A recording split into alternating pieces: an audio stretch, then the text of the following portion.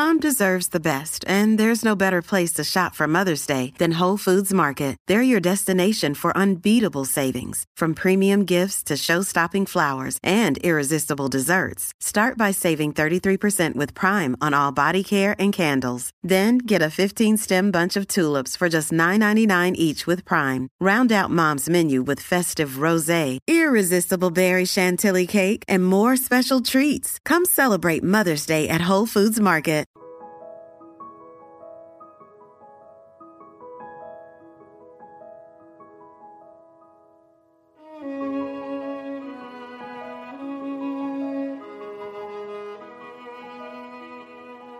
Welcome to the Authentic and Unapologetic Podcast. My name is Chloe Taylor, and I created this podcast to inspire you to live a life empowered and standing tall in your own authenticity. Because when you do this, you give everyone around you the courage and the strength to do the same. So get cozy and join me as I share my journey and guide you to living your best, most authentic life unapologetically. Good morning, friends. Happy Tuesday. If you're watching or listening to this the day that it goes live, welcome in to Authentic and Unapologetic. Today, we are going to be discussing my health journey. I feel like this probably could have been like a 7-part series, to be honest, because I have struggled to manage basically the ups and the downs of weight gain, body positivity, also just feeling a lot of shame around my own body. And it's taken me a really long time to get to the place that I am now. And I really wanted to talk about kind of my journey and what I feel like helped me and kind of where I am now with that, and just kind of wrap it up in a nice little package for you. And I even asked some of you over on Instagram if you had questions about my health journey or questions about your own. And I would give my best to try to answer them. So I do want to point out before we even start this episode, I am just a human being. I don't claim to be the person at the helm of body positivity. I don't claim to be anything. I'm not a dietitian. I'm not a nutritionist. I can't tell you exactly what's going to work for your body. I can only tell you the experiences I've had, what has and has not worked for me. And I feel like this episode, this is something I really love talking about. I am a sun and moon in the 6th house in tropical astrology. And if you're unfamiliar with that, what that means, basically both of my sun and moon placements fall into the house of Virgo. And Virgo is all about health, routines, habits, service. A lot of people with 6th house energy end up in medical field careers or careers that are in service to others. And usually there is an emphasis on health, like body health. So I feel like that's why this topic is so fascinating to me. I've always said, even as a younger, or I would say an older teenager, I've always said that in another life, I would have gone down the path of becoming a nutritionist or a dietitian because it's just something that I'm so interested in. So I collect information, and something that I guess I want to start out with right away is I want to talk about what happened currently. This, for all of you, when you're hearing this, this happened in December. And again, I don't claim to be anything, so please don't put me in that box. But something happened in mainstream media that just blew my mind. Lizzo, the artist who I absolutely adore, the music artist, Lizzo basically put out this 4 or 5 scened, she was doing a detox or something. And the internet just fucking came for her. There was 2 sides of this argument going on, and I'll kind of explain to you what the perception was, and then I'll explain to you my perception, which I didn't really agree 100% with either side, and I'll explain why. So on one side of the argument, we had people saying, oh my God, this is a travesty for body positivity. How could Lizzo do something like this? This is just giving praise to diet culture. All fat women everywhere are disappointed, which, don't get me wrong, I totally see why that would be so upsetting. To me, this is very similar to when you have a vegan friend and you're vegan and then your friend stops being vegan. It kind of feels like a slight disappointment. Like you're not mad at them because it's their body and their choice, or you shouldn't be, but it's like losing one of your own. Do you see what I'm saying? Now, I don't fully agree with this perception, so hear me out before you run screaming. Now, the other side of the argument was people saying, how dare you shame Lizzo for trying to do something good for her body and lose weight. And here's the problem with these arguments. The problem with these arguments is nobody is acknowledging that Lizzo is a human being. She gets to do whatever the fuck she wants with her body. She never came out and said, I am a fuck diet culture. I am a body positivity person. People put her in that box just because she is large or I don't even know if large is like the correct terminology to use there. She said something herself. I want to say she said bigger girl, but just because she is a bigger girl and expresses that she loves herself and has confidence, people assume and put her in that box of, oh, you're for the body positivity movement. And the sad part about it is she was just trying to do good by her for herself, being a human being on what she thought was best for her body. And both sides of this argument are trying to say that she was supposed to do something for all of them. And it's kind of just bullshit if you want to get technical. Even with that example I gave of when you have a friend that is doing something that you're doing, and I gave veganism as an example because I myself follow a plant-based vegan diet. And that is for the ethics, not necessarily. And let me also phrase this because we're going down 8 side stories here. I've received some criticism on this when I've said this in the past. So just allow me to explain. When I say that I'm vegan for the ethics, it doesn't mean that I'm saying you're unethical if you're not vegan. I'm telling people that I'm vegan for the ethics because there are different kinds of vegan. There are people that are vegan for the animals. There are people that are solely vegan for their own personal health, and it's not really about the animals for them. There are people that are vegan for the environment. And so when I say that I am vegan for the ethics, to me, that kind of encompasses all of it.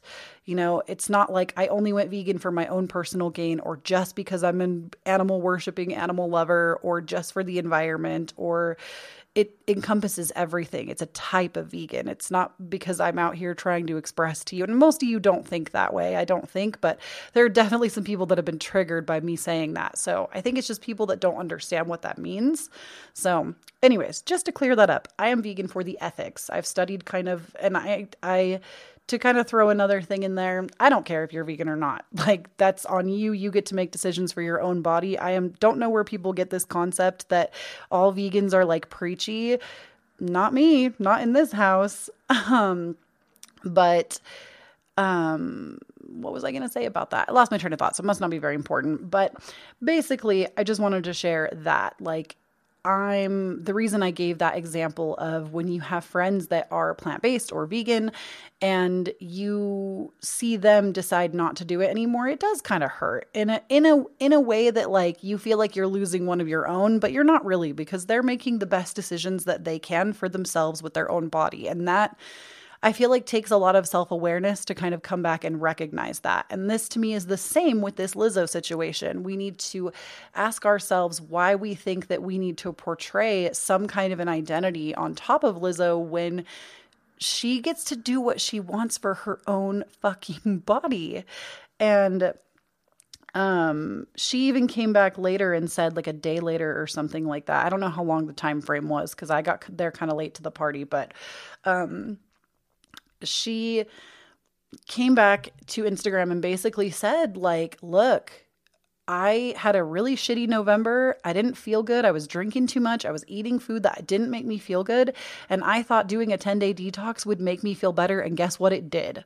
And that's it. There was nothing else attached to this that people have put on me. And that's what I'm talking about. You have to basically, when you feel triggered by what somebody else is doing with their body, and this goes for anyone. If you have family members that are keto, if you have family members that are plant-based, if you have family members that are, and I think I'm pinpointing family, but it's also community and friends, people that are doing something that you wouldn't do for yourself, or I don't even want to say for yourself, because I feel like that kind of puts a negative connotation too. But if they're doing something that you wouldn't do, it doesn't mean they're against you. It feels like a personal attack when we let our ego project outwards. Like, I don't even know how to explain that. You just have to have the self-awareness that it's not about you. And like I said, even with the vegan thing, that's something that I've had to learn in my lifetime as well, with having friends that were plant-based, and it was easier to like eat around them and easier to, just because we're into the same thing, it makes it simpler. But just because I have friends, multiple friends that have chosen not to continue to be vegan or plant-based, that doesn't make them lesser people. It doesn't make them bad people. They're just making decisions for their health, their own body, and their own way of being. And that's it. It doesn't go beyond that. So that's just my take on that. I know that there are people out there that don't agree with that. They would try to convince their friends or whoever to come back to doing what they're doing. But ultimately, we can't control people regardless. So it's better just to support them, in my humble opinion. So I wanted to start with that because I thought that was a really fascinating story that came out in December, and I was just like, what is wrong with people? Like, why does anybody think that they can tell Lizzo who she is? Like, this is Lizzo, the best thing that held us all together in 2020, okay? So now I kind of want to talk a little bit about my own health journey, and I want to start by talking about how I gained weight. And we are going to talk a lot about weight in this podcast, so if that is something that is triggering to you, I would highly recommend skipping this episode and, returning next week. But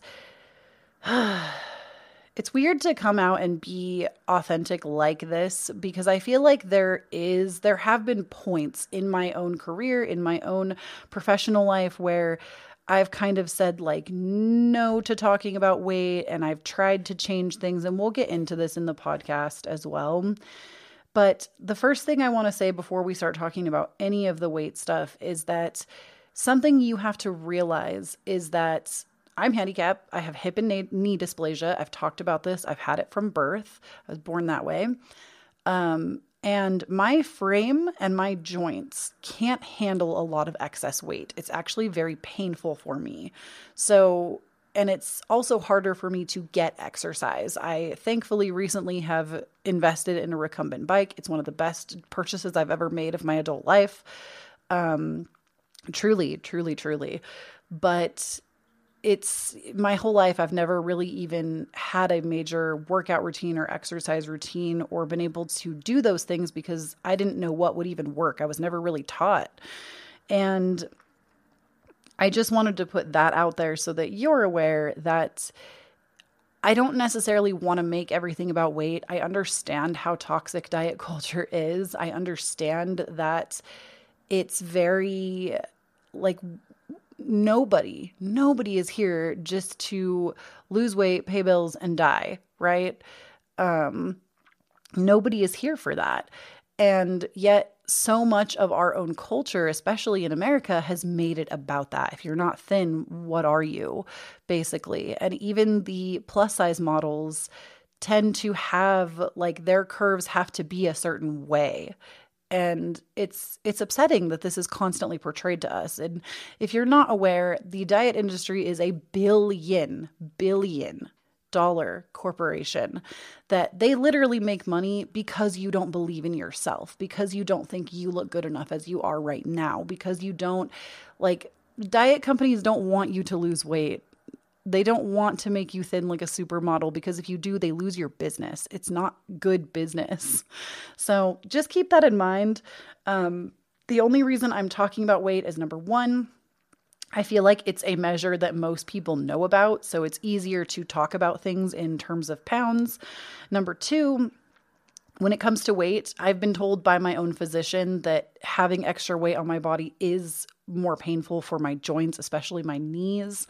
And I have seen that when I have had less weight on my body and when I've had more weight on my body, I've felt and seen the difference. Well, it's more of a feeling, not a seeing, but I've felt the difference. So I really do believe that that is true for me. And that's why we're talking about it. It's not because I feel like I need to fit into a certain size. Now, I would be lying if I said that vanity didn't play a role, because we've all been conditioned to be that way. But there's a big part of it that's more about health. So let's go ahead and talk about how I put on weight, where I'm at now, etc. So, growing up, I don't think I was ever like a skinny legend kid. I wouldn't say that I grew up as an overweight kid either. Like I would say it was pretty average. However, when I went into my high school years, I wasn't, I would say like crazy overweight. I wasn't necessarily super skinny. I probably carried maybe like 15 to 20 pounds of extra weight in the early years of high school. And then I went through my first breakup when I was a sophomore in high school. Was I a sophomore or a freshman? I think I was a sophomore. I was a sophomore in high school. I went through my first breakup. Now, mind you, I am a Cancer Venus, okay? When we love somebody, we date to marry, like at that age. And I was very religious at the time, and the religion I was a part of taught that as well, that you're always dating to marry. And so even though I was super young, I mean, even my secondary boyfriend after that is the one that I did marry at, like, I met him when I was 17, married him at 22. So I definitely lived my life by that guide of like, I was dating to marry. So this was a major, like, I was always that really young romantic, loved chick flicks, always thought that I was going to fall in love and ride away on a white horse with my significant other into our castle. Like I was definitely that hopeless romantic type growing up. And I was obsessed. I was obsessed with the idea of love, obsessed with the idea of romance. Even like little stories I would write because I loved writing. They were always romance stories. I loved reading romance. I was a big Twilight fan. So when me and this guy broke up, I broke up with him because he was into drugs and I was not into that. It just killed me. Like I remember I was so sad that I didn't eat. And it wasn't intentional at first. It was not intentional. I will swear by that. It was not intentional. And I would just go to school. I would come home and go to bed. And I would even, this is why I said like this episode is definitely very trigger warning heavy. Like even when it comes to eating disorder, if that's something that makes you uncomfortable or even potentially mention of suicide, like please join me on a future episode. This one's going to go pretty deep because there was a lot. But I remember my dad, I don't even know if I've ever told my parents this, but I mean, I would now. My dad had muscle relaxers, like the really strong ones. And I've never been, I mean, hello, I broke up with my boyfriend because he was into drugs. And I remember I was so sad that I would take my dad's muscle relaxers and I would just sleep because that's what they do. They just conk you out. So I would go to school, come home, take a muscle relaxer, go to sleep for like most of the evening, wake up for a couple of hours, go back to sleep, get up, go to school, do it again. And my parents, I have said this before, I grew up in a relatively abusive household. I'm not necessarily super open about it, but I'm more open than I've probably ever been. I grew up in a relatively abusive household. My parents were also just like really hands off. Like I'm the youngest of 7 kids. And I think at that point you just kind of start raising yourself. So my parents, I don't remember them ever intervening. I don't remember either of them ever asking if I was okay. I don't remember any teachers calling me in and seeing if I was okay. Like no adult ever stepped in and was like, hey, how are you? I had friends that stepped in instead, which thank the Lord for my friends. I would die for my friends. Most of them I still have to this day. But I remember that was kind of the cycle and I lost so much weight. Like, I don't know exactly how much because I wasn't paying attention. I was just in this like sad cloud. I literally don't remember doing anything else. I don't remember ever doing homework. I don't remember watching a lot of TV. I remember just crying and sleeping and going to school and crying and sleeping and going to school. And I think this went on for quite some time. And the only reason I even realized was that people started to compliment me, which is so gross when you think about it. You never know what somebody is actually going through. I remember going to church and there were other adults that were like, wow, you look really good. What have you been doing? And mind you, I was like 16 years old, 15 or 16. I think I was 15. And I was like, I don't know, I'm not really doing anything. And then it was when my pants started to just fall off me. And I didn't have a belt, but I remember during that time, the style was like wrap shirts, like shirts had little ties on them. And I would take ties off of my shirts and loop them through my pants to hold them up because they wouldn't even stay up on me. So I wasn't ever necessarily like skin and bones, but I definitely feel like I was on that tipping point of being underweight. And that's no shame on any of y'all that are underweight that are trying to gain weight. I'm just sharing my experience. And for me, I was tipping that point of being underweight. And it wasn't until I went to Vince's Spaghetti with my family, which is like this spaghetti restaurant that my family's gone to for years.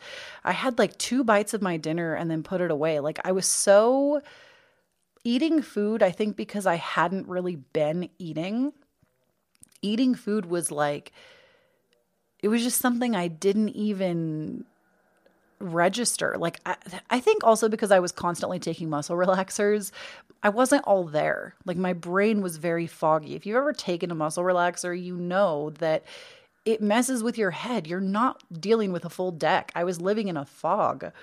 And so I remember having like 2 bites of this dinner, and my friend had come to dinner with us. And I had 2 bites of my dinner, put it in a to-go container because I just had no appetite. And that could have also been the muscle relaxers, to be honest. I don't think my parents noticed that muscle relaxers were even missing until it was like way too late. And I never got addicted to them, thank goodness. But I had so many other siblings in my household that would steal pills like that from my parents that like nobody ever suspected that it was me. Like I said, I don't think I've ever told my parents about that, but it's not like I wouldn't. It just nobody ever suspected it was me. And then I don't know. I think my dad eventually like hid the pills and then I didn't have access to them anymore. But that's not the point. The point of the story is I remember when I came home from that dinner, my friend sat with me and she was like, Chloe, I'm really worried about you. You have to eat. Like, I need to see you eat. And I believe that in my own trauma experience, I developed a fawn experience. And if you don't know what that is, or a fawn response, the fawn response is, honestly, I almost want to look up an official definition because I don't want to instruct you wrong. Fawn trauma response. So in a nutshell, this is from just Google. In a nutshell, fawning is the use of people-pleasing to diffuse conflict, feel more secure in relationships, and earn the approval of others. It's a maladaptive way of creating safety in our connections with others by essentially mirroring the imagined expectations and desires of other people. So a lot of highly sensitive people and empaths will do this. They will be somebody that has the fawn trauma reaction. And mostly it's because it's a coping mechanism. Now for empaths, it's a little bit different, but especially for highly sensitive people, it becomes a response that keeps you safe. So I didn't realize this until I was in therapy myself, but what I was doing in this moment was a fawn response. I didn't want there to be conflict between me and my friend. I felt like she was going to be mad at me. So she like poured this spaghetti out for me and was like, I'm going to sit here until you eat this. And even though I think by her means, she was doing the right thing. She was trying to help me. I don't put this on her as like a bad thing. I think she was really doing the best that she could. But what happened in this moment was it created a trauma around food and me, because I got this notion to my brain fogged 15-year-old brain that in order to be accepted by my peers, I basically had to overstuff myself and I had to eat. And that's what happened. I gorged myself on the spaghetti, even though I really wasn't hungry. I had no appetite, but I did need to eat, like facts, okay? I did need to eat. And I did. I ate all the spaghetti that was there. And from that point on, I don't remember not eating. Like from that point on, I remember eating to excess. Like I didn't really understand portions either. Like my parents, again, being extremely hands-off. I feel like I say hands-off, but I really need to say neglect.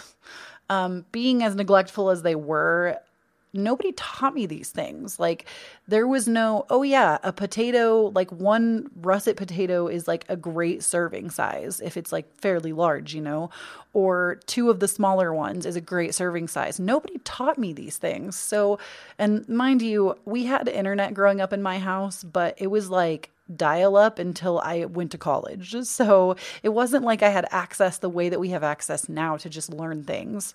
So I remember like I would make potatoes, but I would cut up like 10 Costco sized russet potatoes and then pan fry them in a crap load of oil. And I would just gorge. And like, cause that was what I thought I was supposed to be doing to be accepted. That's what happened. And from there, it just created this neuro pathway in my brain that I'm still learning to navigate, where I feel like I crave this dopamine hit of acceptance, which is what originally got associated with food for me. And to get that dopamine hit whenever I don't feel right or I feel upset, it's been a process in my adult life of learning to sit with those uncomfortable emotions and also how to establish better boundaries with people and not just try to please everybody. So I hope that made sense, but I feel like if there's any of you that are struggling with food addiction, with binge eating, I was kind of on both ends of the spectrum. I wouldn't say that I was anorexic by any means because it wasn't intentional. I want to say that it did become intentional for a little bit. There was like a brief period right around that experience I just talked about where I tried to not eat because I noticed I was gaining weight, but it didn't last because my body was like, bitch, you're starving and you don't have pills to zone out anymore. So, basically what happened is I developed this pattern with food and I gained, oh my gosh, I think I went from somewhere in like the low 120s to, and I'm 5'7", my frame, I'm 5'7", almost 5'8". I'm actually 5'7.5", and one of my legs is longer than the other one. So I feel like if I corrected that, I would probably be 5'8".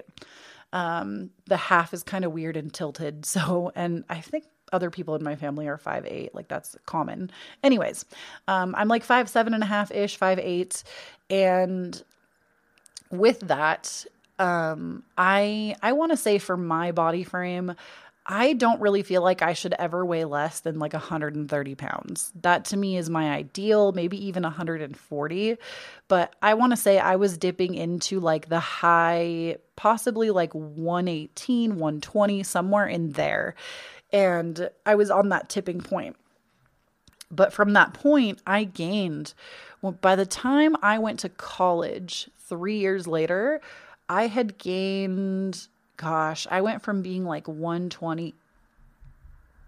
I gained like 60 pounds. I gained 60 pounds, I want to say in the course of like one summer. And then when I moved away for college, I ended up gaining even more weight and I got up to 210 pounds at my highest weight ever.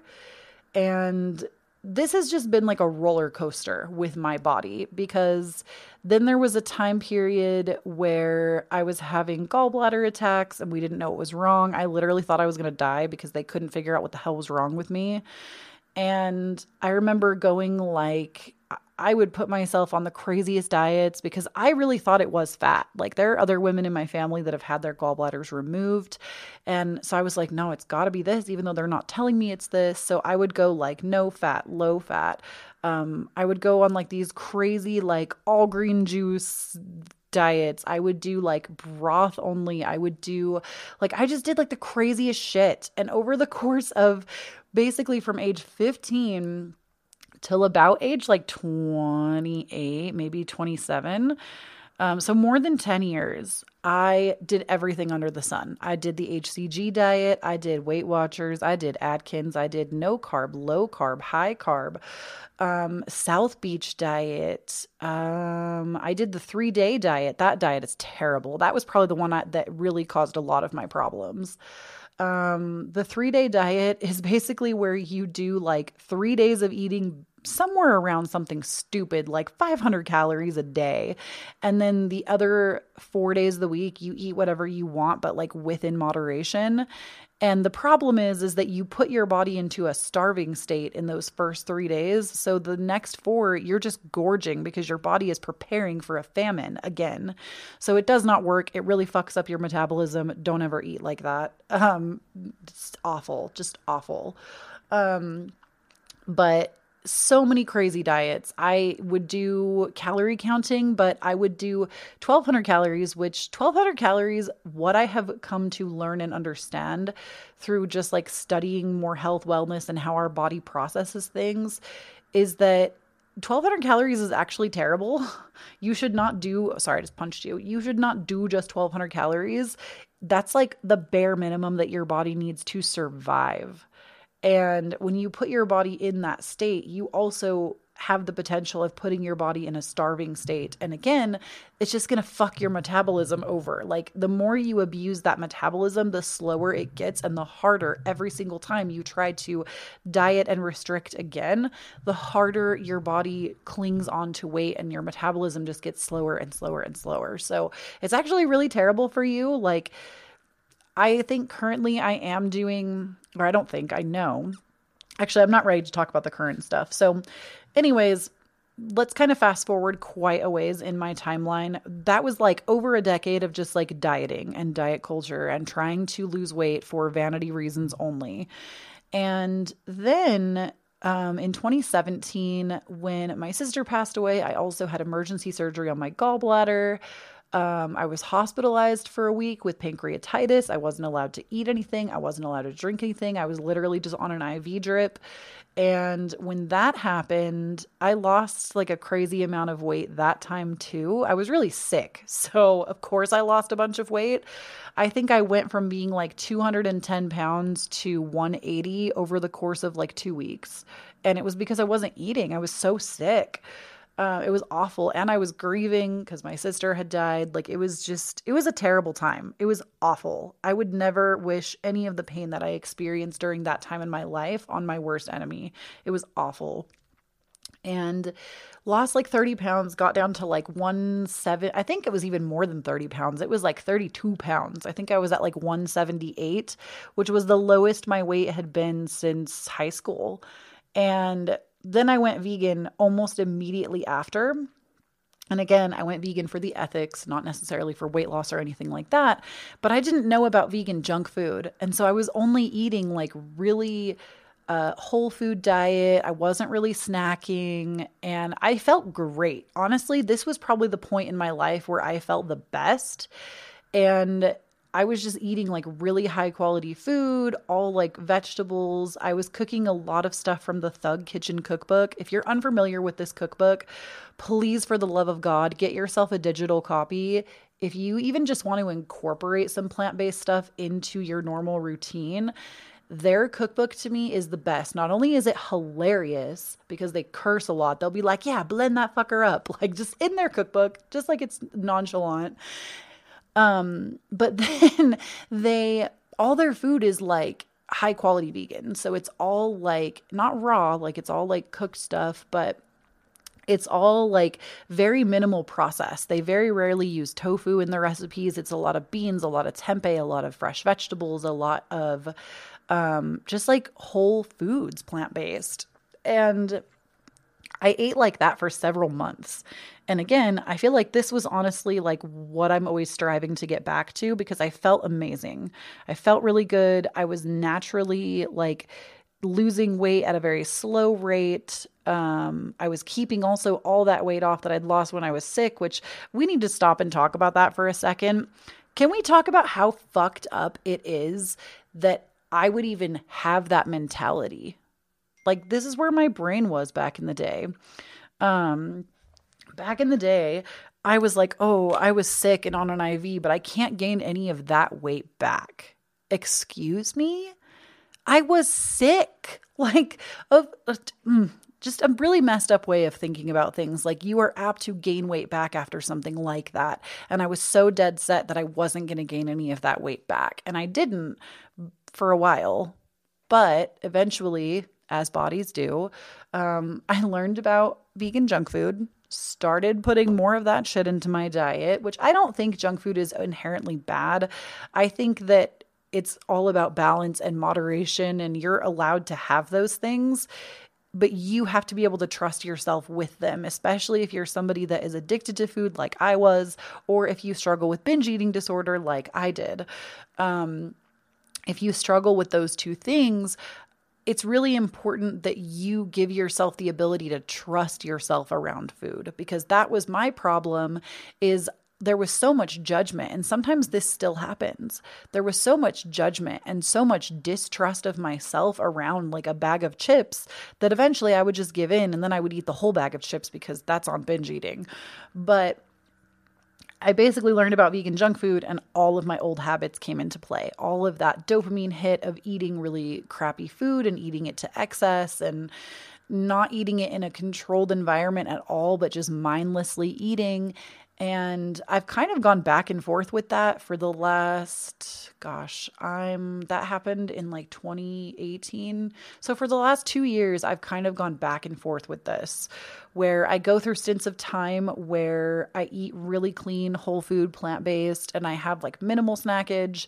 And then I go through periods of time where I just say, fuck it, fuck all of this. I'm going to eat what I want. I'm going to do what I want. I'm tired of trying to control this. And here's the problem. The problem is the control. That's kind of something that I'm discovering now as I've been reestablishing my beliefs with food, reestablishing my relationship with food. I've really come to understand so many things. Number one, it's the control. It's the I can't have that, or that is so bad for me, or the guilt that we assign to food. It's when you actually pull back and say, actually, all food is objective. I'm the one that gives it meaning. Yes, there are foods that are more nutritionally dense that are going to do more for my body. However, if my body wants the cupcake, if my body wants the donut, that's okay. That is 100% okay.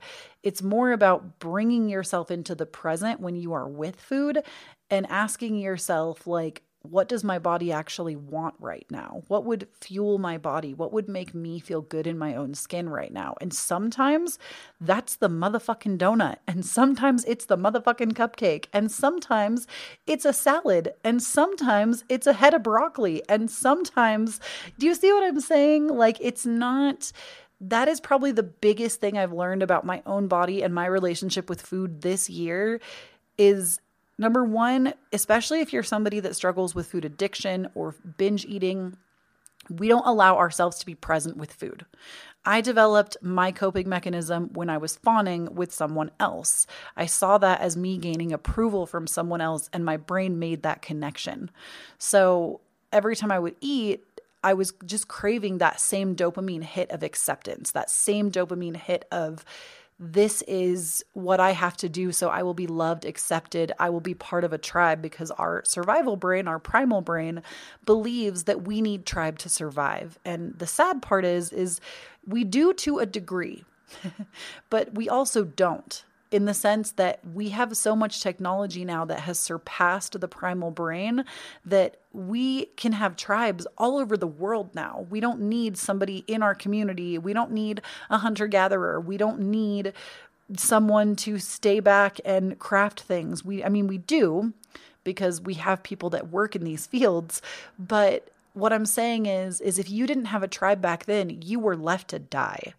And our survival part of our brain still thinks that. So for me, that's really what I've been working through the most. And I talk about this a lot on this podcast, that you really have to get to the root of what is causing the problem and yank the root up and out. And that is where the change is going to come in. And everybody can do this. I'm not special. Everybody has the ability to get in connection with that part of themselves and where things started. I've heard in the past people saying, and this is just me, I am somebody that is currently in school for a psychology degree,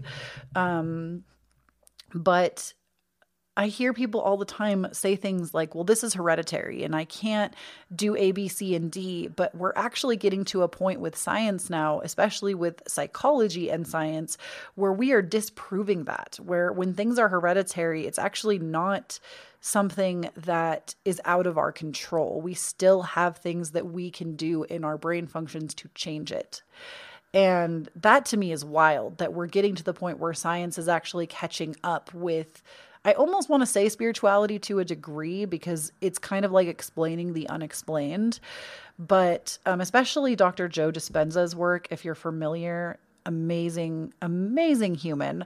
A lot of his work is in neuroscience, and how, like, specifically on stuff like that, on how we say things are hereditary, but also our thoughts shape our reality. And so if we have this conscious belief that we're going to get this thing anyway because it's hereditary, our thoughts have the ability to potentially create that reality.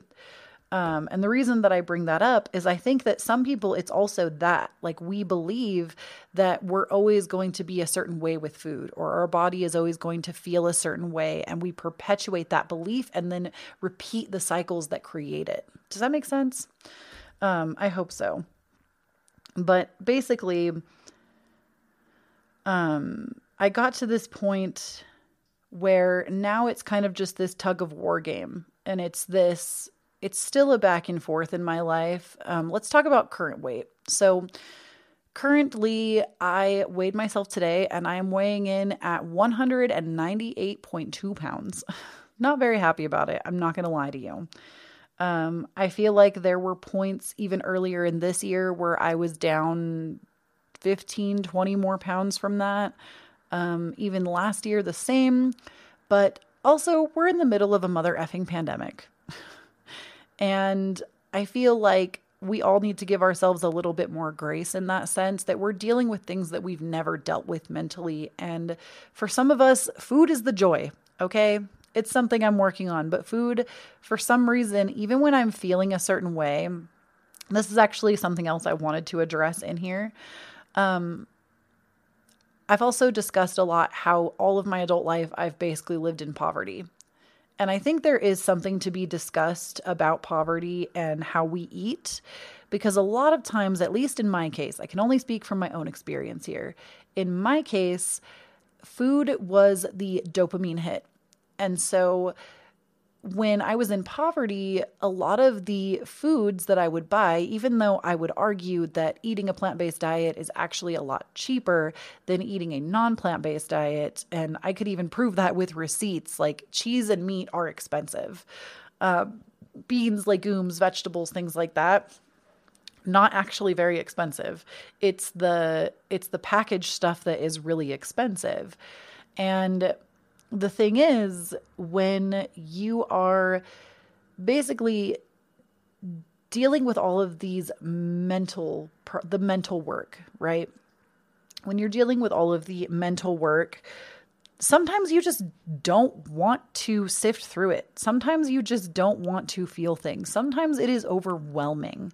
And I feel like that's true even when you go down like a path of healing and starting therapy and, uncovering those things. Sometimes it is just overwhelming, and it's easy to fall back into those old patterns, those old habits. And for me, something that I really uncovered over the last 3 years in therapy was that in terms of vanity metrics for weight loss, I grew up with a mother that I've never heard her say nice things about her body. And I think this is very common. This isn't me shading my own mom. I think a lot of women in particular experience this, that most women don't talk about their bodies positively, especially in private. And I also grew up in a household where I was kind of always told that one of my sisters, literally these were the words, one of my sisters was beautiful, but I was just cute. And on top of that, this sibling in particular was always really praised for beauty and thinness. And it's honestly very sad, because there's a whole other story to unpack there about when you praise a child for beauty, what that does to that child and what kind of responses that child now has. And because of that, I was always so hard on myself about gaining weight and even showing pictures on Instagram of my body, because I know that some of these family members follow my accounts. I was always so embarrassed if I'd lost weight or gained weight, always trying to gain the approval of my mother and my sibling. And I have multiple siblings, but if this one hears this podcast, they gonna know I'm talking about them, and that's okay. I'm okay with that. I'm very comfortable where I am right now. But I feel like I was always so embarrassed of my own body because of all of that shame and that stigma of shame. And even my late sister that passed away expressed a very similar issue. Like both of us would sit and talk about how we didn't even want to go somewhere in a swimsuit with this sibling because they were always praised for their beauty and we didn't feel like we could measure up. And I feel like that's a huge thing that I've had to unpack myself over the last few years is why do I crave this acceptance from, I mean, I think it's natural and it's so normal to want that familial acceptance, but that is honestly something in my life that has probably held me back for, besides the fawn response. That is probably one of the biggest things that has held me back in trying to lose weight, in trying to change my body to do better for my body, is it was always this feeling of I was never able to measure up, and there was a lot of shame. And that's the truth. That's the tea, okay? So with everything stacked on top like that, this goes into even being a public figure. I consider myself to be a public figure. So putting myself out there so authentically is terrifying sometimes, but not because I'm afraid of the responses of thousands of strangers. I'm afraid of the responses of the people that are closest to me. And I think that this is really valid for a lot of my creator people out there, that you want to be your most badass bitch authentic self, but you're afraid of what family or friends will think. And the thing that I'm starting to learn as I'm managing my own personal health, as I'm managing both mentally and physically and spiritually, I would say health-wise, what I'm starting to realize and unpack is that I can't control other people's perception of me anyway. Even if I try, it doesn't matter. And even if I think that losing the weight or looking a certain way is going to gain me that validation, would I want it anyway? Do you want to even spend time around people that your value is based on a number on the scale? How devastating. How sad is that? When you think about it for what it really is with the full amount of self-awareness, it's devastating that I have even lived in a community, a tribe, a family system that works like that. And it's almost kind of gross when you really think about it. So I feel like that's something, and that might strike a chord with some of you in a good way. Like maybe that's something that's gone on in your family. It's kind of scary for me to share such an important detail in my life, but it's the truth. And this isn't something I wouldn't say to these people's faces. So I'm not necessarily being a shady hoe. It's something that I feel like many of us harbor so much shame around our body's appearance, and we either don't know where the shame has come from, or we're still currently being shamed by people around us. And the thing is, when you flip that reality on its head, see where it's really coming from, I feel like you're going to be unstoppable. So where I am right now, and then we're going to get into your questions. This is probably going to be a relatively long episode, but where I am right now in my own health journey, weight loss journey, etc., because I do still have the goal. I would like to be about 140 pounds. That's probably one of my bigger goals. I do feel some sense of shame in that. There's a part of me that's like, Chloe, why are you making it about weight? But honestly, I'm one person. Like I said, I don't claim to be the beacon of body positivity. And I don't want to wear that crown. I don't want to be in that box. I want to do what I feel like is best for me and my body. And if 2 weeks from now that idea changes because I learned something else, then that's okay. But right now, that's really what I strive for. I would like to be about 140 pounds. I'm currently weighing it at 198.2. And something that I've been working on is, number one, I'm actually working out more. So I have an exercise bike. I've talked about this. It was the best purchase I've made this year. It was a little bit on the pricey side, but you know what? Health is wealth. And it's truly been like a gift to me. So I work out between 5 and 6 days a week for an hour each time. And I know that for some of you, that might sound like a lot. And I want to encourage you, if that's something that you're thinking about working out more, don't start that big. Start with something so much smaller. Build on the habit to make it lasting. For me, I started out by doing 30 minutes just like every other day. And then within a week, I already felt like I had gained so much stamina from working, just doing like the really easy rides, that I upped those easy rides to an hour. And then when I felt like those got easy, I upped the rides to harder settings on my machine and still continued with the hour. So it's just been building. I still feel like I built a little bit fast. Like even that, I feel like as an example is really quick, but I'm just a determined bitch, and I'm going through my first house transit right now. And if y'all don't know about first houses, that is the house of Aries, and it's all about like physical fitness, your appearance, you have more stamina. And Aries is ruled by Mars, and we just had Mars go direct in the sign of Aries. So I got like a supercharged triple mother effing boost to go the distance. So I've currently been doing that. I say 5 to 6 days a week because I strive for 6 days, but sometimes I need that extra rest day and I let myself have it. The other thing I've been doing is, I don't know if I'm going to stick with this. I want to, but I also feel like sometimes you just need to let yourself live. I have been doing between 15 and 1700 calories a day. I used to do 1200 and I was always hungry. So I would encourage anybody that's been working on that. I feel like personally that's too low calorically for any person, especially because I work out so consistently. I up my calories to something higher. But the other thing that I also do is I try to make my breakfast and lunch like either one of them or both of them are healthier meals, are more nutritionally dense. So in the morning, I would have maybe a green smoothie or a bowl of oatmeal or something that is going to give me more nutritional value. And then for lunch, I'll have a salad or something, even if I top it with like today for brunch, I didn't even have breakfast. I woke up too late, so I had brunch. So I made a salad with baby greens, and I put a Beyond Meat sausage, which that like Beyond is the vegan meat company. I put a Beyond hot Italian sausage cut up on top after I cooked it. And I put some air fried French fries. I literally cut up one russet potato, put some cooking spray on it with a little bit of pepper and salt, put it in my air fryer for 10 minutes on 400, and I put fries on top of my salad. So I was getting a carb with not a lot of oil.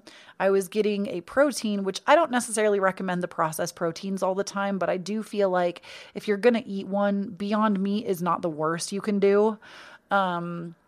I also put some hemp hearts, which is a good source of omega-3, a good source of protein as well, especially plant-based protein. And then my dressing, I did a tablespoon of dressing with a tablespoon of water. And I do that because it spreads the dressing farther on the salad, but you're not eating as much dressing. So I just find things that I really love and then I eat them. So I love French fries, right? Who the fuck doesn't love French fries? So I still ate French fries. I put them on a salad. I know that sounds kind of weird, but it was delicious.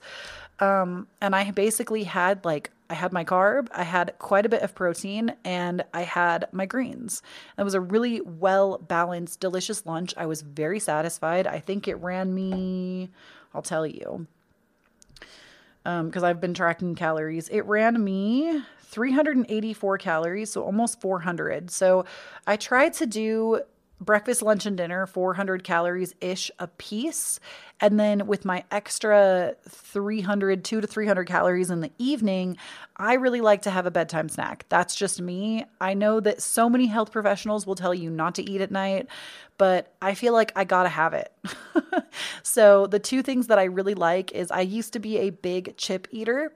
Chips were my all-time favorite. Still are. Still love a chip. Still will eat chips sometimes. But I will try to eat, I really like the Kirkland seaweed packs. They have this great crunch. They're salty. They're oily. To me, they taste 10 times better than a potato chip. If you don't like seaweed, then that's not going to be for you. But I fucking love seaweed. I love roasted seaweed. And I get them from Costco because it's 10 or 12 packs for I think $10. Normally those are $2 to $3 a pack, and so at Costco they're I think $1 a piece. So way cheaper, and they give me that same feeling of, oh, this is chips, even though to me, this is such a good side note, like exercise. If you have a food that you feel like you're really addicted to, something that I learned in therapy that was so brilliant and it really helped me was sit down with your favorite food, like your favorite like junky food, like your favorite chip, your favorite something on that, or your like favorite Oreo, something like that. Sit down with it and be very present. No TV, no phone, no music, no nothing. And actually eat whatever it is, but pay attention. What is the texture like? What does it taste like? Are you enjoying it? And I swear to you, anytime I've tried this, my favorite used to be potato chips. I loved a plain potato chip, was obsessed. And I sat down and did this with potato chips, and I actually came to find out potato chips taste like motherfucking cardboard. They are nasty. And I was like, wow, why did I like I would just mindlessly eat these in front of the TV and consume like 1,000 calories. So do things like that to kind of show you that you don't even actually enjoy this stuff. I mean, some things you might find that you do, and that's wonderful. Moderation is the key, right? Still let yourself have it, but don't eat the whole package of Oreos. Have 4 to 6 cookies, don't go so hard. That's kind of the thing that I've been doing, and that really helps me. And then, so with snacks, I wasn't done. The seaweed has been really fantastic. Love that. Get it at Costco. The second thing is, I really do love a sweet. I tend to be like a sweet breads person, and I haven't found something that replaces like cake yet, but something that I do find that I really enjoy if I want something sweet at night is I really like the Smart Sweets. Most of them are plant-based or vegan, and they are like, I want to say like 100 calories for a pack of them. You can also get them at Costco, and they also are made with stevia and like a little bit of sugar. So they're not so high sugar either. And they're actually good. Like, I think they make like a Swedish Fish. They make one that's like Sour Patch Kids. They make one that's like Starburst. They make peach rings. They make, I want to say there's a few that are not vegan. Like I think the gummy bears aren't vegan, but most of them are. So just check into that. I would say make sure, like the ones that are vegan have the V symbol if you're somebody who is vegan. But those two things have really helped me to kind of satisfy that evening craving. And that's what I've been doing. So 15 to 1700 calories a day, working out. I also wear a Fitbit, which I will link the one that I have down below if you want to purchase one for yourself. Highly recommend. If you're somebody that gets really obsessed with numbers, that you'll like drill yourself into the ground if you mess up, which I've been there, done that, got the t-shirt and the trauma. I would not necessarily recommend a Fitbit right away. I feel like I have to take breaks with mine sometimes because it can become obsessive. And that's not what we want. We want to live our lives. So, I use the Fitbit app to track my calories. Sometimes I'll use the MyFitnessPal to track calories. Also, hold on, I'm going to take a sip of my coffee. Sometimes I will track my calories in MyFitnessPal, but usually I use the Fitbit app to do everything, because I just already track my workouts in Fitbit, that it just shows me what kind of calories I have, and I make adjustments. I try to eat basically at a 500 to a 750 calorie deficit every day. So on days that I work out, obviously I gain a lot more calories back because I think every workout is like 465 calories burned or some shit like that. So I gain a lot of calories on those days. And so I'll make the appropriate adjustments, but that's kind of what I've been up to. So I hope that that's helpful. I feel like if there's like any tips I could give you on staying dedicated, I'm not perfect. There are times where I fall off, but the number one thing I can say is when you get knocked down 100 times, get up 101 times, because you're never going to be able to do this for somebody else. You're going to have to do it for you. The time is going to pass anyway. So either you're going to get to work and change things for yourself and make new habits, or you're not. And I do have an episode coming out soon on habits. So if you're curious about that, stick around the podcast. I believe it'll be like the next episode. We're doing one on habits. But Now for the last, I don't want to go over another 30 minutes, but for this last little bit, I want to answer some of your questions. I didn't get too many, so I feel pretty confident in being able to answer them. But we're going to go ahead and start. We have, how do you tell someone there's an unhealthy and healthy way of losing weight? So this question, I feel like you can't, and that's the truth. You know, I feel like I could sit here and tell you all day that I don't really agree with keto because I feel like there's no way you're going to put cheese on top of your bacon, roll it up, and that's good for you.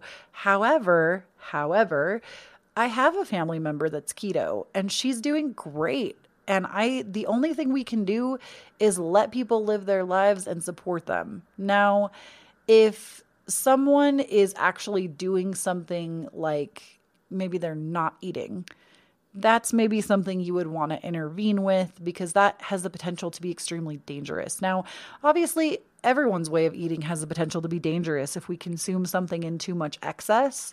However, I feel like unless we are on the verge of life-threatening, we need to just accept people for who they are. That's the truth. And we can't control what other people are going to do. We can't control how they choose to eat for their own bodies.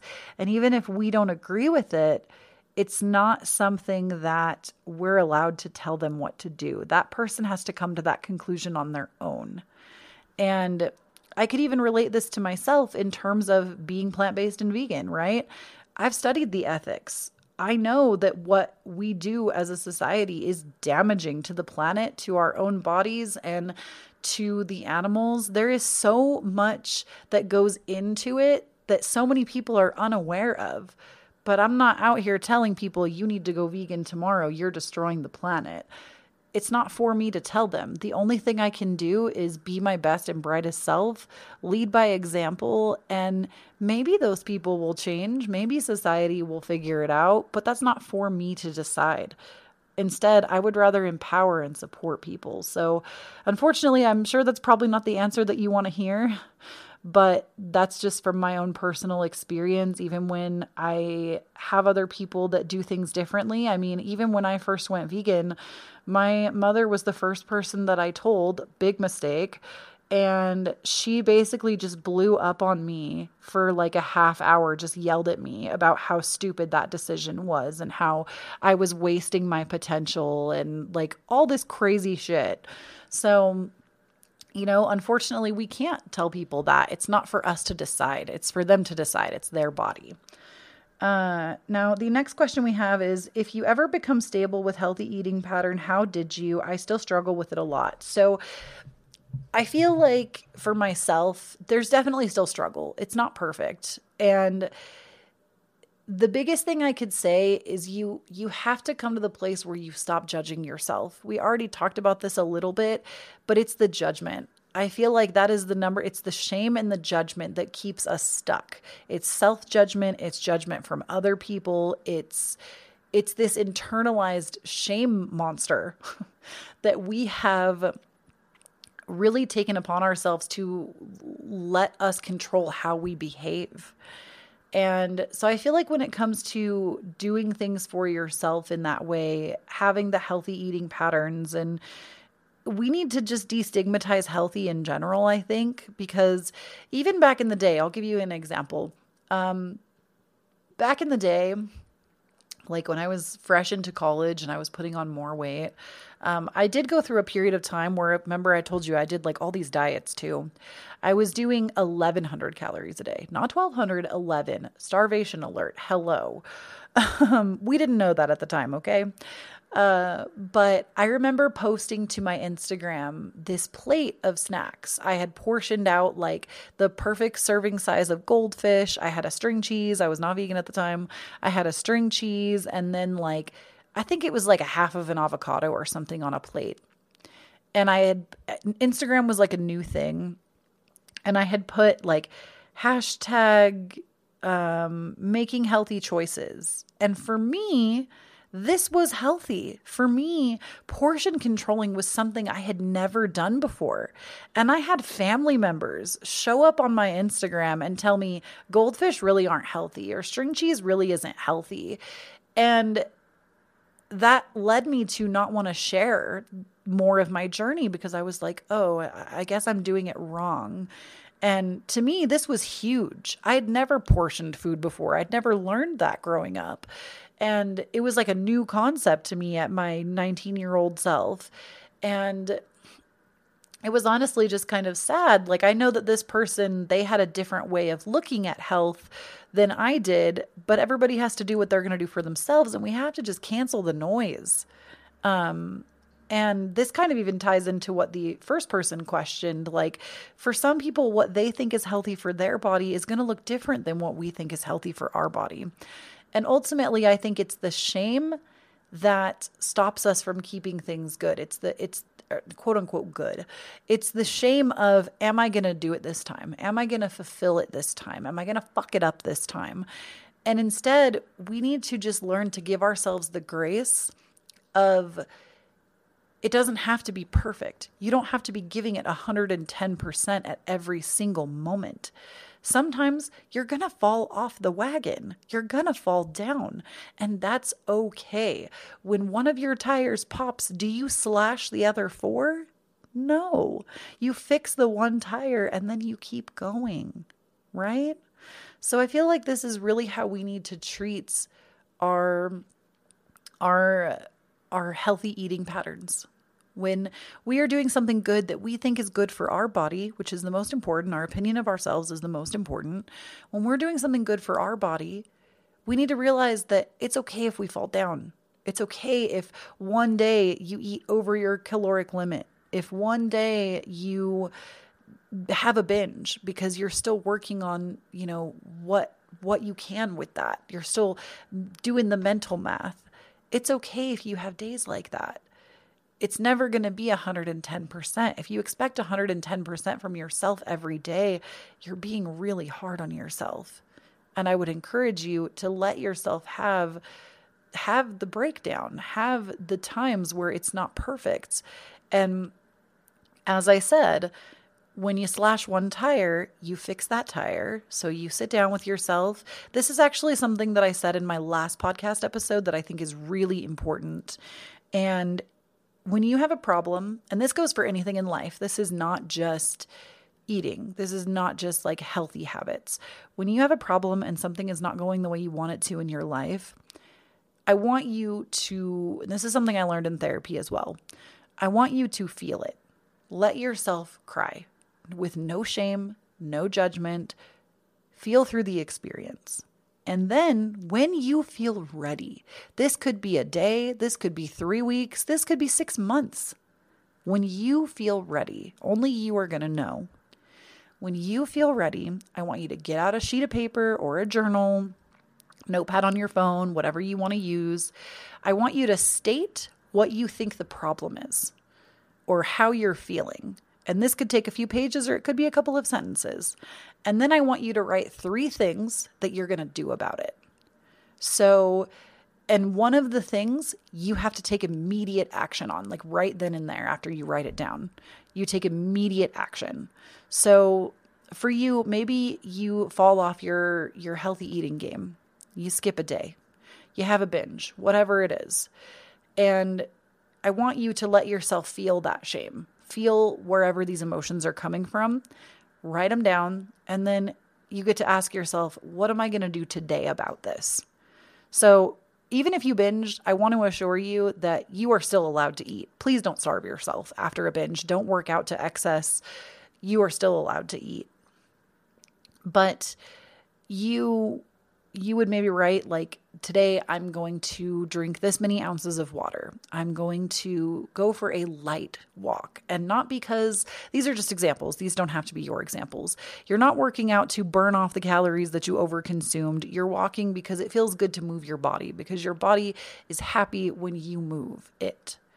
So you would say, I'm going to go for a light 30-minute walk, and then I'm going to have a really like vegetable-laden, healthy dinner that's going to provide me with the protein, the carbs, the fat, and the vegetables that I need to consume. And then you're going to take immediate action. So you're going to go to the kitchen, you're going to get yourself a huge thing of water and start drinking, or you're going to get up and you're going to go for your walk. And what this does is it actually retrains your brain to have better critical thinking skills, to not be so reactive. And because oftentimes when we're in a binge-like state, and I'm giving you binging examples because that's what I've been through, when you're in a binging state, you are reactive. You are 100% reactive. There is no stopping and trying to sit with what you're feeling. It's a reaction. So what you're doing is you're not only giving yourself the space and the grace to be yourself, but you're also giving yourself the ability, you're making neural pathways that are going to help your brain create critical thinking skills and actually keep you from letting your emotions spiral you out of control, because you're going to have more emotional regulation. And there's a whole other topic on emotional regulation in childhood. And like, you don't even have a fully developed brain until you're about 26 that is able to regulate emotions properly. And this is why we need parents that are willing to help us do it. And many of us don't have that or haven't had that. So you kind of have to start to teach yourself how to do it. So I hope that was helpful. The next question I have is how to overcome trauma around food. I feel like this whole podcast might have been a good answer to that, just because I kind of experienced and expressed that original trauma point with food, that original, I was having a fawn response. I wanted acceptance. And from that point, my brain made a connection with food. And I've had to work really diligently to remind myself that food isn't the answer. It's sitting with those emotions, sifting through them, and doing the intentional work that has changed it. So I feel like I kind of already covered that. Now we have, can you elaborate on the phrase, you are what you eat? Is this a limiting belief or a rule of thumb? So I would actually say that this is correct. And hear me out. Pretty simple answer. You are what you eat because the food that you consume is what helps your body function. It is what helps your body create new cells. So technically, yes, the food that you eat does become you. So when we look at that, do you want to, I feel like this can lead into like toxic eating patterns. I'm trying to be very careful with my words, but this is why fueling our body with nutritionally rich, dense foods is really important, because it is what is going to create the functioning parts of our body. So I would say that yes, you are what you eat, but of course this takes time. This isn't like you ate a brownie yesterday and now you have become a brownie. It doesn't really work like that. Your body takes a lot of time to break those things down, create new things, etc. The next question is tips to what to eat vegan, how to get all the nutrients. So the best thing I can tell you to do, get the Thug Kitchen cookbook. It was the first cookbook I ever purchased when I went plant-based. I ate the best. To this day, I still reference this cookbook 3+ years later. I'm making something from that cookbook tonight for dinner. It is a fantastic cookbook, all whole foods, plant-based. And as far as getting the nutrients, I would encourage you, when you are able to get a blood panel done with your doctor and see if you are nutrient deficient in anything. Because a lot of vegans need a B12 supplement, sometimes a D3. Most people on the planet need a D3 supplement. Most people do not get enough sunlight. Especially in the winter months. So D3, B12. I know that a lot of people also will eat a Brazil nut. I don't actually know a whole lot about that. It has something to do with like something your body needs to produce. But I would also encourage listening to Pickup Limes is a fantastic YouTube channel. They talk a lot about the nutrition as a vegan and how they do it. There are so many better sources than me. I am not a nutritionist or a dietitian, so I can't really tell you what is specific for your body. It's going to be a lot more beneficial for you to go to a healthcare professional, get a blood panel done, and see if you have any nutrient deficiencies. Next, we have, how did you stop stress eating? So the answer to that is I really haven't. I do think there is I definitely feel like I still to this day stress eat sometimes. But the thing is I call it what it is. I feel like a lot of us have a lot of shame and we'll try to hide it and pretend that we're not eating, or we'll eat when everybody's asleep. And I will call it what it is. I will say it loudly in my house. I'm stressed out and all I want to do is eat right now. And sometimes if I just want a bowl of like vegan macaroni and cheese, I will let myself have it, but I won't make the whole box. I will do like one box and I'll split it with my husband. Or, I'll still let myself have those foods that I feel like are helpful sometimes when I feel like I've exhausted all of my other coping mechanisms and I want to reach for something to eat. I still try to keep it in a moderation state. I still try to kind of pull back a little bit. I don't sit down on my couch with a full party size bag of chips. I feel like that is probably one of the worst things I can do. Mostly because what happens is we perpetuate a cycle.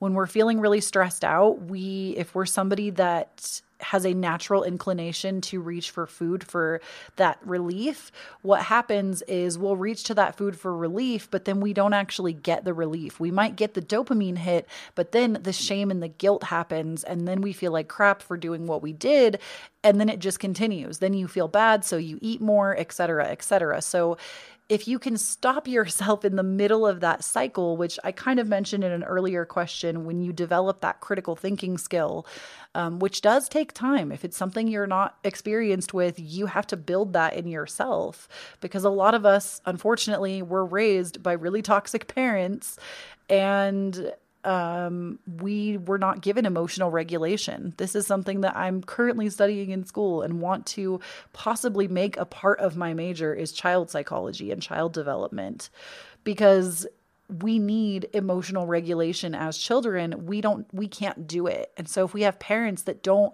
make the space for us to regulate our emotions, this can lead to a lack of critical thinking skills. This can lead to a lack of emotional regulation, and it makes adults more reactive. So I feel like if you are able to let yourself have some of it, if it's chips for you, let yourself have a little bowl of chips and, whop out the journal, whop out the nail polish, the music, go take a bath, try to do other things than just with the food. And honestly, if all you can think about is the food, write it down. I am a huge advocate of journaling. I have journal entries when I didn't used to have emotional regulation the way I do now, where I would literally draw pictures of food. I have journals where there's plates of nachos and stuff, and I will just write I just really want to eat. And I feel like the more we call it out and we don't hide it in shame, the more we expose the truth, and we are able to actually work on the things that are behind that. I hope that helps. I feel like that answer was kind of all over the place. Then we also have, sometimes in stress, I have anxious eating stems from poverty subconscious from the past. Past lives may be one of them. So I feel like I kind of mentioned this in the podcast a little bit, that I used to be in poverty. I've talked a lot about that on my channel. And when you're in poverty and that's all you really have is food to churn to, like a bag of chips, because it's maybe a couple of dollars, when you don't have a lot, food becomes the source of joy, or it did for me. For years and years and years, food was my only joy. I used food to celebrate. I used food to feel good at the end of the day.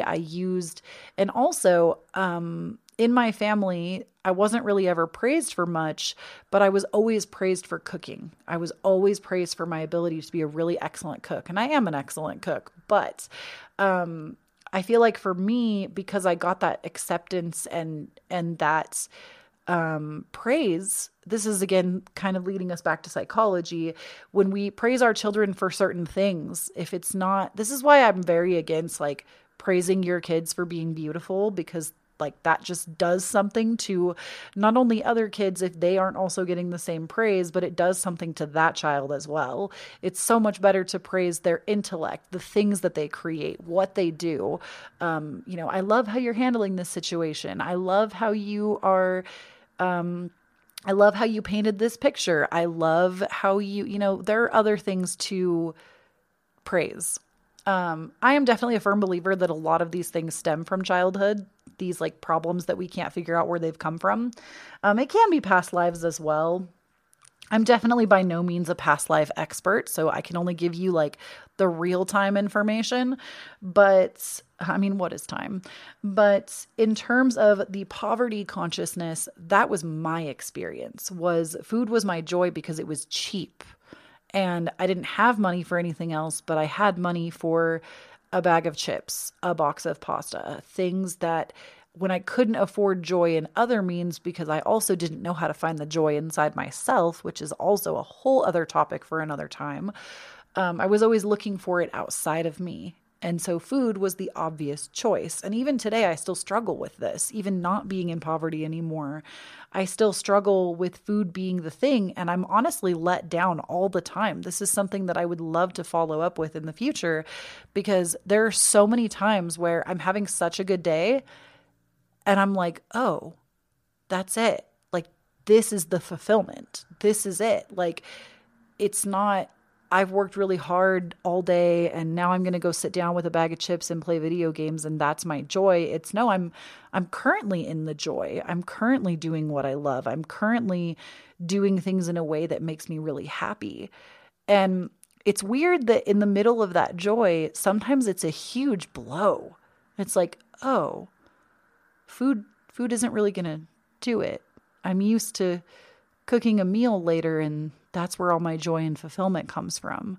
And it's almost like this huge, like I'm anticipating it at the end of my day. Like, oh yeah, it's going to be food. And then it's not food. So I do feel like there's a lot to unpack there in terms of poverty consciousness and food. I don't know that I'm even the right person to address it. I feel like there is so much in poverty in general that causes a lot of problems, especially in American society. I don't know that I'm the right person to address it, but from my own experience, it's just taken time. I still get let down when I'm thinking about something all day. To this day, I'll think about a meal I'm going to make later. And then again, that midday, I'm like, oh, it's just a meal I'm going to make. It's really not that special. Like, it's almost a letdown because that was what I was used to in the past when I didn't have any money and I couldn't afford a lot. That was what I was used to my joy being. So it's almost like you just kind of have to find new ways of finding joy that come from being more internal versus external. And I feel like in terms of anxiety, that's a response. It's a response to a situation in life that we don't like. And it's important to follow that rabbit hole down and see where it's coming from. Again, I believe that this comes from that emotional regulation, and a lot of us didn't receive that. And maybe we aren't even fully there yet. I can attest to this myself. And I don't believe in ageism. Ageism is where we have like older generation, new generation, I know more versus no, I know more because age.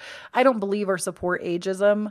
However, in terms of actual science and brain development, we don't develop the full capacity to emotionally regulate until we are about 26 years old.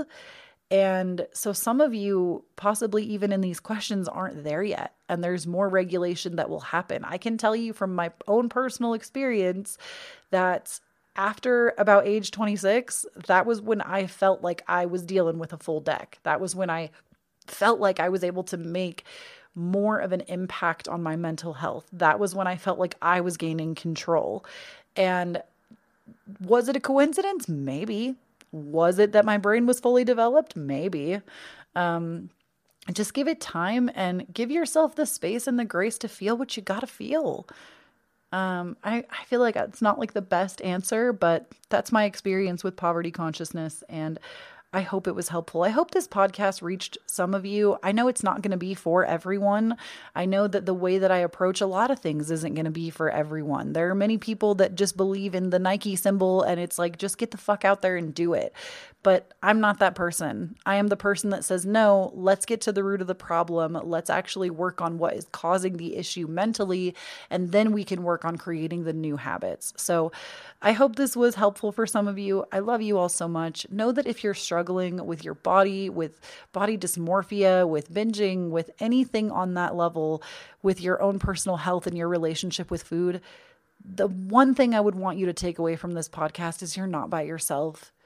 You're not the only person experiencing it. So many of us suffer in shame and in silence. And I am one of those people that I don't think I've ever opened up this authentically about it. I've talked about it a little on my YouTube channel, but not like this. And I love you all so much. Thank you for all of your questions. If you want to be a part of future podcasts, please make sure you follow me on Instagram. That's where I ask for questions periodically about podcasts. And I will speak to you all again next Tuesday. I hope you're having a fantastic 2021, and I'll see you here next Tuesday. Bye. If you felt seen, heard, and understood by today's episode, please remember that this podcast is designed from a YouTube channel. Most, if not all, of the episodes are actually audio from sit-down videos of mine on my YouTube channel that I have linked down below. Over there, you will find videos that range from tarot, these sit-down chats, and everything else that I believe will light you up from the inside out. This, my social media handles, and so much more are listed in the show notes below. Please never forget that when you stand up in your own authenticity, you empower everyone around you to do the same. I'll talk to you all next week.